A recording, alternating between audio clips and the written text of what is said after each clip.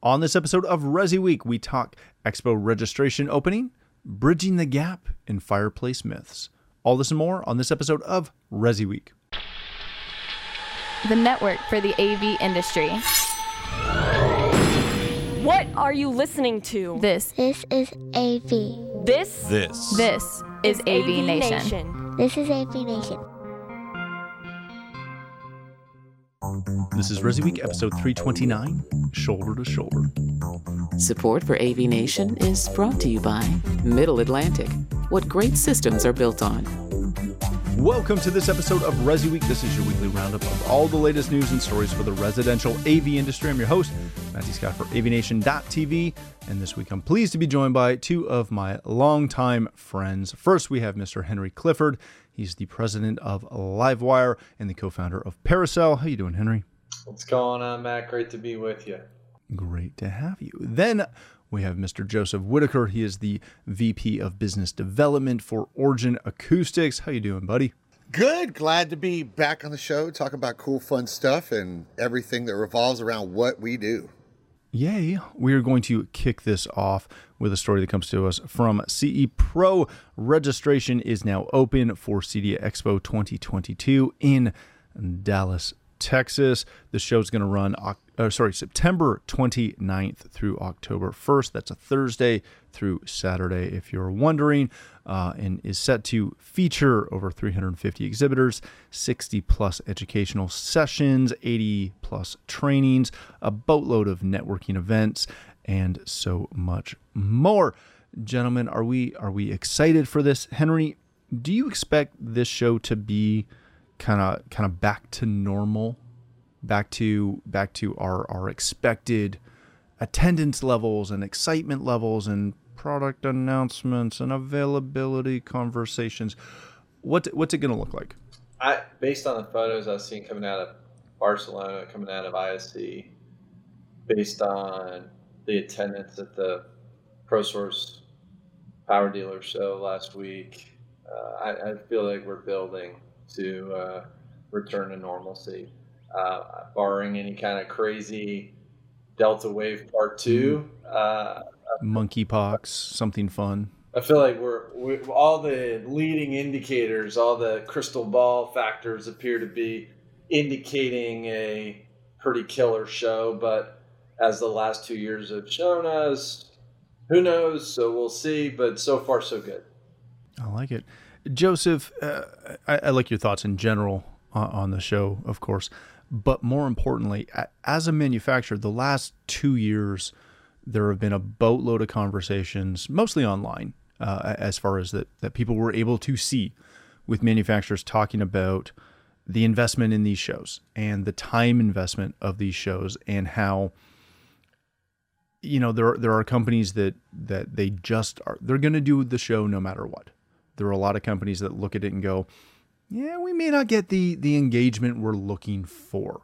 And a lot of companies, including yours, where your CEO came out a couple of times and said, we do this show because we support the industry and because we support the opportunity to get FaceTime with our dealers and with new dealers. And kind of gloss over the fact that it's not necessarily a money-making, and I'm putting words in his mouth, but there's some alluding to the fact that we do it as an investment opposed to, hey, there's a great ROI on this. Henry made a good point. There was a lot of good pictures that came out of ISE, but when you drill past the pictures, there's a lot of, it was great to connect with people. There was much less talk about tech. Is this show going to kind of follow suit? 17.5, Matt, 17.5. 17,500 individuals will go. That is my estimate, my guess, my crystal ball. That's a bold assessment. Those who have made bets with me before know that I rarely lose the bet on attendance. So I think like Henry said, ProSource event in San Antonio, ProSource event in Vegas, Tech Summits this year, CEDIA Tech Summits, plus ISE all point towards that. Not only are people interested in seeing tech, we all miss bouncing ideas or learning, business methods from our peers. Everyone know that's a big part of all of our business is that we learn from our peers. We really do. And we enjoy that engagement. And we have friends we miss. Like, I miss Henry and I miss you. And I haven't seen you guys in forever because of, this pandemic that went everywhere. But you look at, that investment from a company. You brought up something really good when Expo was in Indianapolis. Origin did show up and had kind of their normal booth and got a lot of one-on-one FaceTime. But the investment is, yes, about the people, but it's also that opportunity that when there are new products or new services or new platforms or whatever the case may be, it's that chance to actually show everybody. Because when you're introducing a lot of stuff, it's hard to get it out on the road all over the U.S. or all over the world and show. You let them get their hands on it. Let them hear things. Let them see things. Let them experience things. It's that chance for us as an industry to kind of, rip off our work shirt and say, hey, I'm one of you, show me what you got or teach me something new. It's that shot. And if ISC and ProSource hasn't taught us anything, it's that people are realizing they need those experiences. That's how they're going to move their business forward, whether it be, new products or classes or training or even the keynote inspiring somebody. They're starting 2.5 years, man, of none of that. And we've all felt the pain. Of course, there's new pains to come from, and there'll be those discussions, like you said. What's stock look like? When is that? Wait. When is that really shipping? Where's that container at? Of course, those conversations are going to happen, but I think everybody, we're going to force it to go back to normal. I think everybody in the industry is going to force it to go back to normal. Chickenpox aside, childhood hepatitis, all of that aside. Whatever the new thing is, there'll be something new before September, I'm sure. But I think it's kind of that we know that shows aren't dead. In my opinion, they're not dead. They're a necessary part of what we do. Do you guys expect to see this kind of maintain as a U.S. focused show, i.e. ISE happened. It was primarily the European contingent. There was not a lot from Asia Pac. There was not a lot from Africa. There was next to nobody really from the U.S. It was a very minor contingent. Do you expect that those hassles to get into the U.S. to travel internationally are going to play in? I really do think it's going to be mostly U.S. and it'll be moving forward U.S. focused, because you look at the Australia New Zealand situation. People from Australia could just now get into New Zealand like last week, right? So you look at all the rest of the world's travel restrictions, and then the pain to go back and forth right now. I think it'll go back to like those early, right after Amelia Island days of, this is the regions actually make sense now just because of the difficulties of travel and getting equipment and booths and everything else. I agree with you. You left that open. You didn't say what you thought, but I really think that there's going to be more of a local focus kind of moving forward, at least for a while. Okay. Yeah, I agree with that. All right, gentlemen, let's change topics for a second. Bridging the gap between solid and killing it, pushing your staff to go from adequate to exceptional, by the one and only Mr. Henry Clifford, who, of course, is here to talk about his article that he wrote, which is like just a continual shameless plug by you, by the way. I appreciate it. Yeah.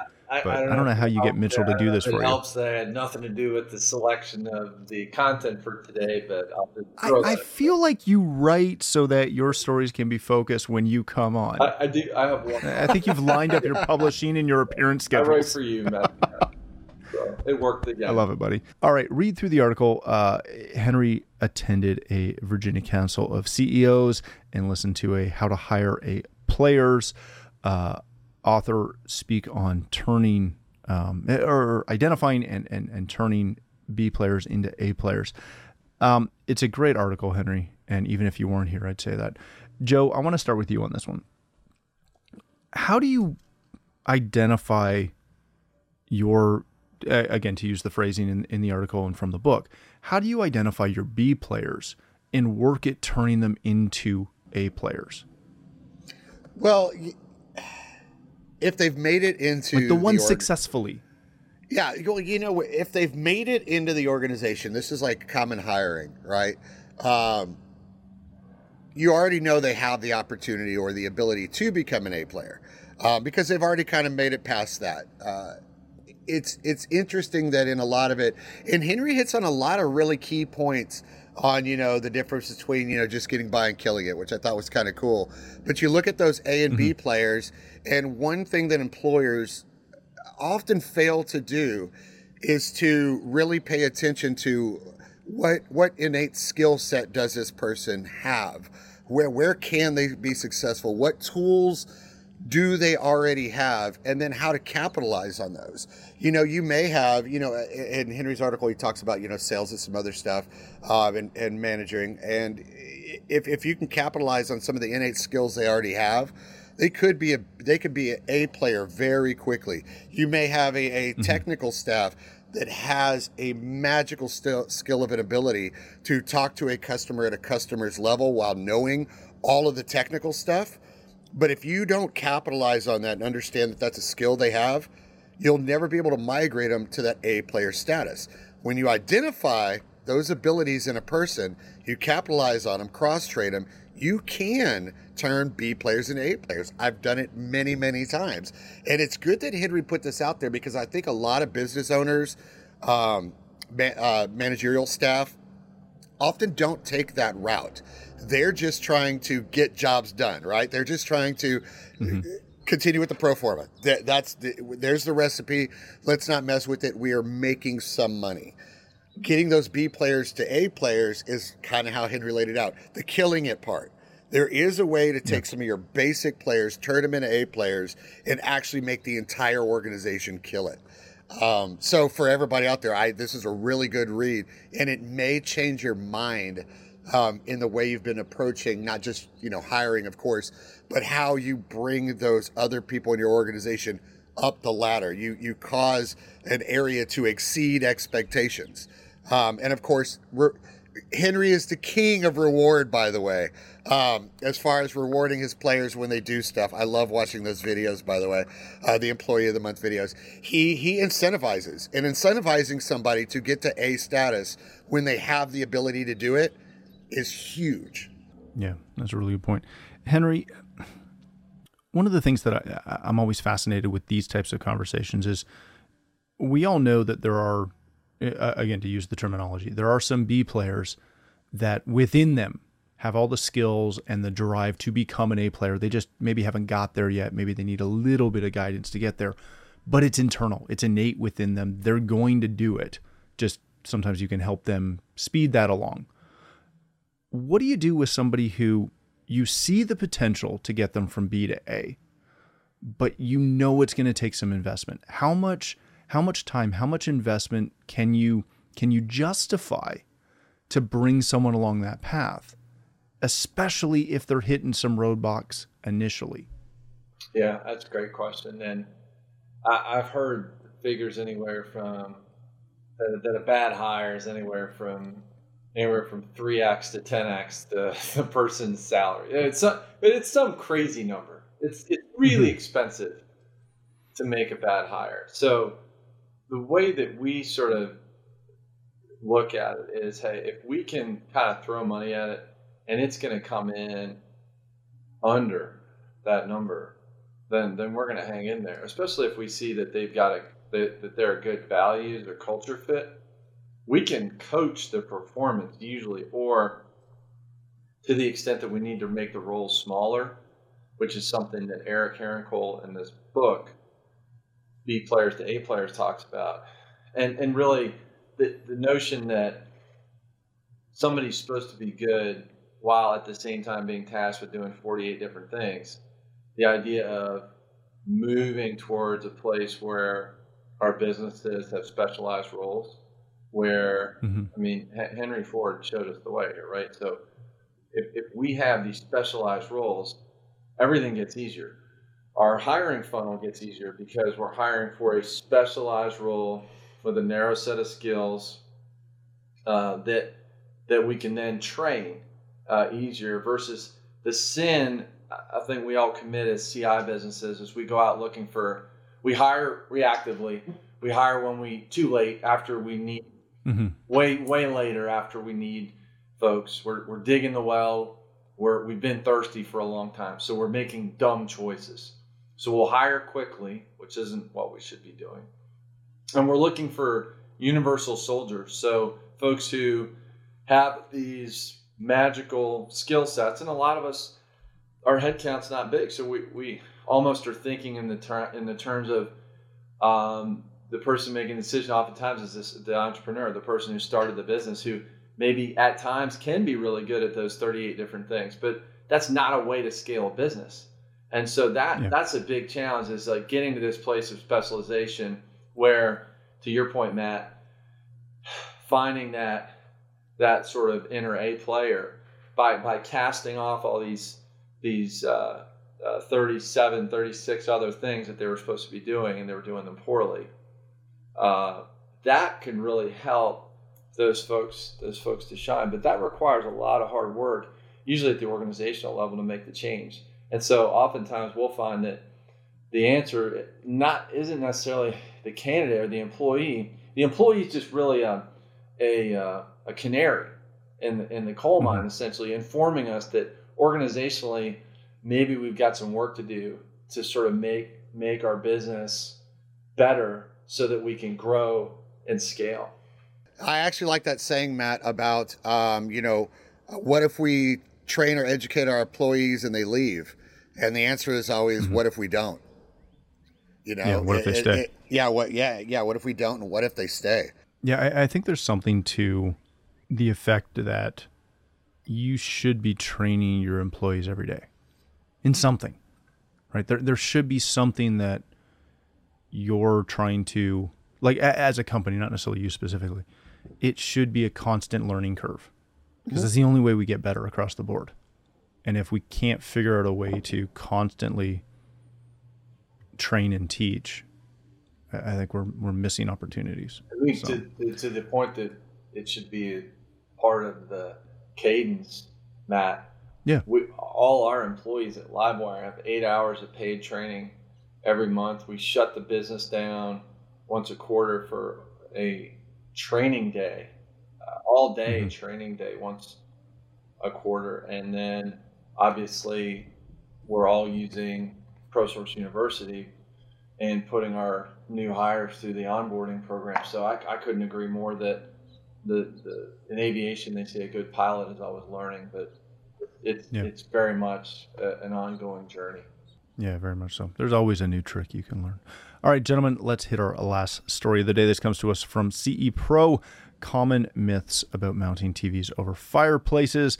In this article, Spencer Greenwald goes through a couple of the key conversation points, we'll say, about hanging a TV over a fireplace, including it's too high, it's going to strain their neck, it's going to affect image quality, which is an interesting one. I don't think I've ever heard that one. That the fireplace heat is going to damage the TV, etc., and that cables will distract from the design of the fireplace area. I don't want to get into a debate over whether we should mount a TV over a fireplace or not. As much as we could debate this, we're not going to, because put the TV where the client wants it. That's the bottom line. What I do want to talk about, and Henry, I'm going to start with you on this one.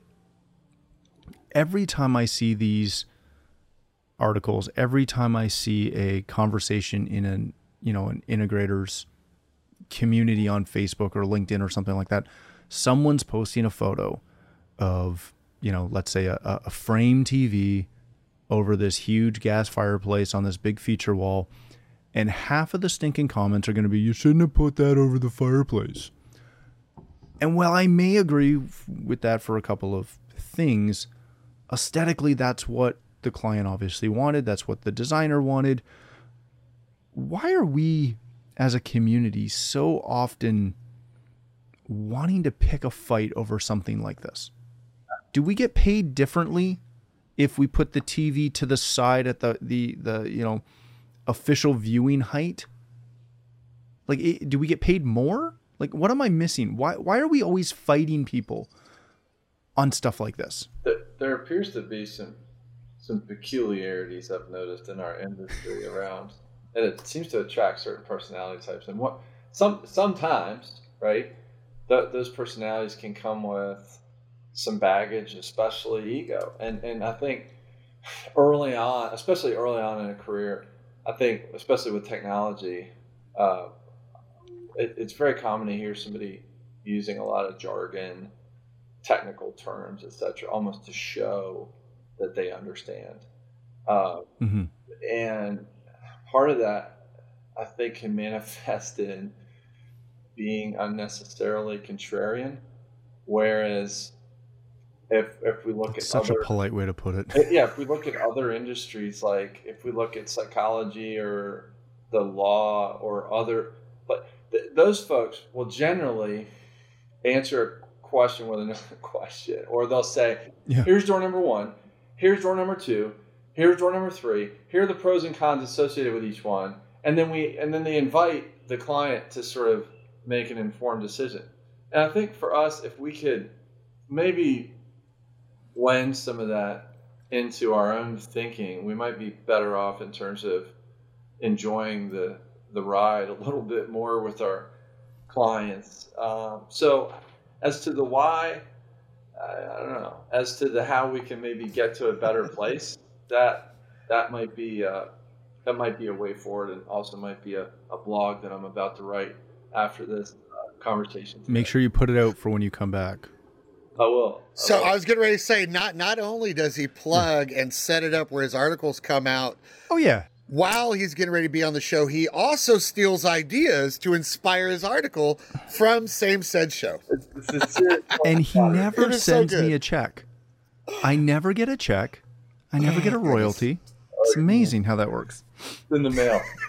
U.S. mail. Sure it is. Joe, I agree with what Henry's saying as far as laying out some options. And I've done it myself, and heck, we've got an install going on later this afternoon where we're doing this exact thing. The guys are mounting a TV over a fireplace without a mantle.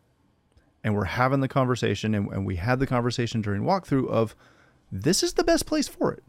Over the fireplace is really the only place we should put it. Right. Now, here are the 2 things you want to be aware of when we do it and when we install it here. And we laid it out and we made it real simple, but we're not fighting over it. But often I take a bit of issue with Henry's point of laying out 3 choices for a lot of clients, because they really, if we're going to be the experts, right? If they're calling in the experts, when they call in the designer tells them what couch they're buying, where they're putting it. Most of the designers we work with, they don't give their clients options. They ask them 3 questions and then give them a slew of things and say, here, you're buying a small car or a large car sometimes, of furnishings that we're going to supply. They don't give them options because they're the experts. They know the design. And you're totally stealing my thunder, dude. You're welcome. Are we not, like, on one hand, if we're going to be the experts and we know how to properly achieve the look that the homeowner or the designer wants, should we not just go in with that confidence while being polite to say, yeah, here's how we'll achieve that vision, and just get it done, versus adding more confusion to it? I'm conflicted between all 3 points. Yes and no. You're on the right track, and it's something that just dealing with it forever. It's like down to a science, the way I always think about it. And you talk about the designer. Every room should any designer will tell you every room should only have 1 focal point. If you've got a fireplace in there, that's a built-in focal point. You can't fight it. The furniture is going to be aimed in that direction. That's done. It's just like a stud in the wall. It's there. Done. That is the focal point. So now you got to deal with the focal point. The problem is, and some of the things they listed in here that are problems are true. A little bit of neck strain. Matt, you wanted to know about video degradation or picture quality. That has to do with up, down, off axis instead of side to side off axis. It really is a thing. But I need those for my points. My points are your job, my job, Henry's job is never to talk about the problems. Ever. You never talk about problems or issues, because that gives them the point of saying, we just won't have a TV in this room. We'll just put a painting there, or whatever the case may be. Our job is to offer solutions, and we only answer when they question the solution. We're putting this TV here. It's going to have a motorized mount by Nexus 21, or it's going to have a manual mantle mount by a so-and-so. We offer the solution. We never offer the answer to what the solution is for, unless asked. Then you go into those things. You always assume that they know you're the expert, and you're going to offer the solutions to every problem they're going to encounter ever. If they question a solution, go, why are we doing this? Then you say, you need to have a comfortable viewing area. You need a blah, blah, blah, whatever the case may be. We need the sound bar attached to it so that it moves with it, so your audio always stays following the direction. Solutions are always our answer, never questioning our own things we're installing. Why am I going to say, we're going to install this TV above your fireplace, but it's going to have X, Y, Z problems and 1, 2, 3 issues for your back and neck? That is the most ridiculous thing I've ever heard in my life. Why are you going to outsell yourself? Yeah. And hey, also, just to clarify, the sort of door number 1, door number 2, door number 3 thread, that to me only comes out, like Joe said, in those moments when they push back. Most of the time, a confident and well-established, somebody who's built credibility and trust with a client, accomplishes this by really just gesturing around the room, and then you're moving on into the next room. It's all about delivery, all about, do you have the presence, do you have the trust of the client? They're not going to push back on these sorts of things. I think but when they do, or if they do, being able to say yes and versus getting into an antagonistic, this is where I think we really go wrong as an industry, is we go from shoulder to shoulder to across the table. We need to stay shoulder to shoulder at all times with the client in the interaction. So I totally agree with Joe. I wanted to clarify that my little perceived, by the way, it is perceived choice, by the way. Even when we're opening doors, I know which door I want them to step through, and that's the door they will step through. But they feel they're in control the entire time. When you do, and this is for everybody listening, doesn't matter if you're a manufacturer or an integrator or a designer, is the minute a customer questions one of your solutions, that is the point that you realize that there may be a slight lack of trust. When you see that lack of trust, don't offer them the answer. Your answer should be, I know the answer to this, but let me give them a link to an article talking about the exact same thing, or a link to an expert page where they can understand that what you're saying is backed up by science, literature, other renowned experts, and then all of a sudden, all the rest of the stuff that you talk about now has credence and meaning to them, because you just backed up something without just your lips flapping. You put it out there that, hey, this is recognized across the globe as the answer. Now you'll trust me. Yeah. Social proof. Social proof. Social proof is always the answer. Such a powerful tactic. Agreed. Absolutely. 100%. I love it. Thank you, gentlemen. Let's leave it there. Thank you both for joining us. Henry, if people want to connect with you, learn more about Livewire or Parasol, where can they do that? But yeah, absolutely. At Get Livewire, at Get Parasol. I'm everywhere. And great to be on the show today, and thanks for having me. Thank you for being here. Mr. Whitaker, if people want to connect with you, learn more about Origin Acoustics, where can they do that? They can always email me, joe@originacoustics.com. Find me on social media, wherever that may be, with something with Joe Whitaker or Origin Acoustics. Being a little quiet out there right now because I got a whole bunch of stuff going on that I cannot talk about. So that means there's going to be lots of cool new stuff this year, and it's going to be awesome. I love it. Thank you again for joining us. If you'd like to connect with me, you can find me on Twitter at Matt D. Scott and most other social platforms. But more importantly, please visit avnation.tv, where you'll find this show as well as a wide variety of other shows with all the verticals that we cover. When you visit the website, please take a moment to check out our supporters. We are extremely thankful for their support and ask that you check them out as well. Thanks again for watching. That's all the time we have for this episode of Resi Week.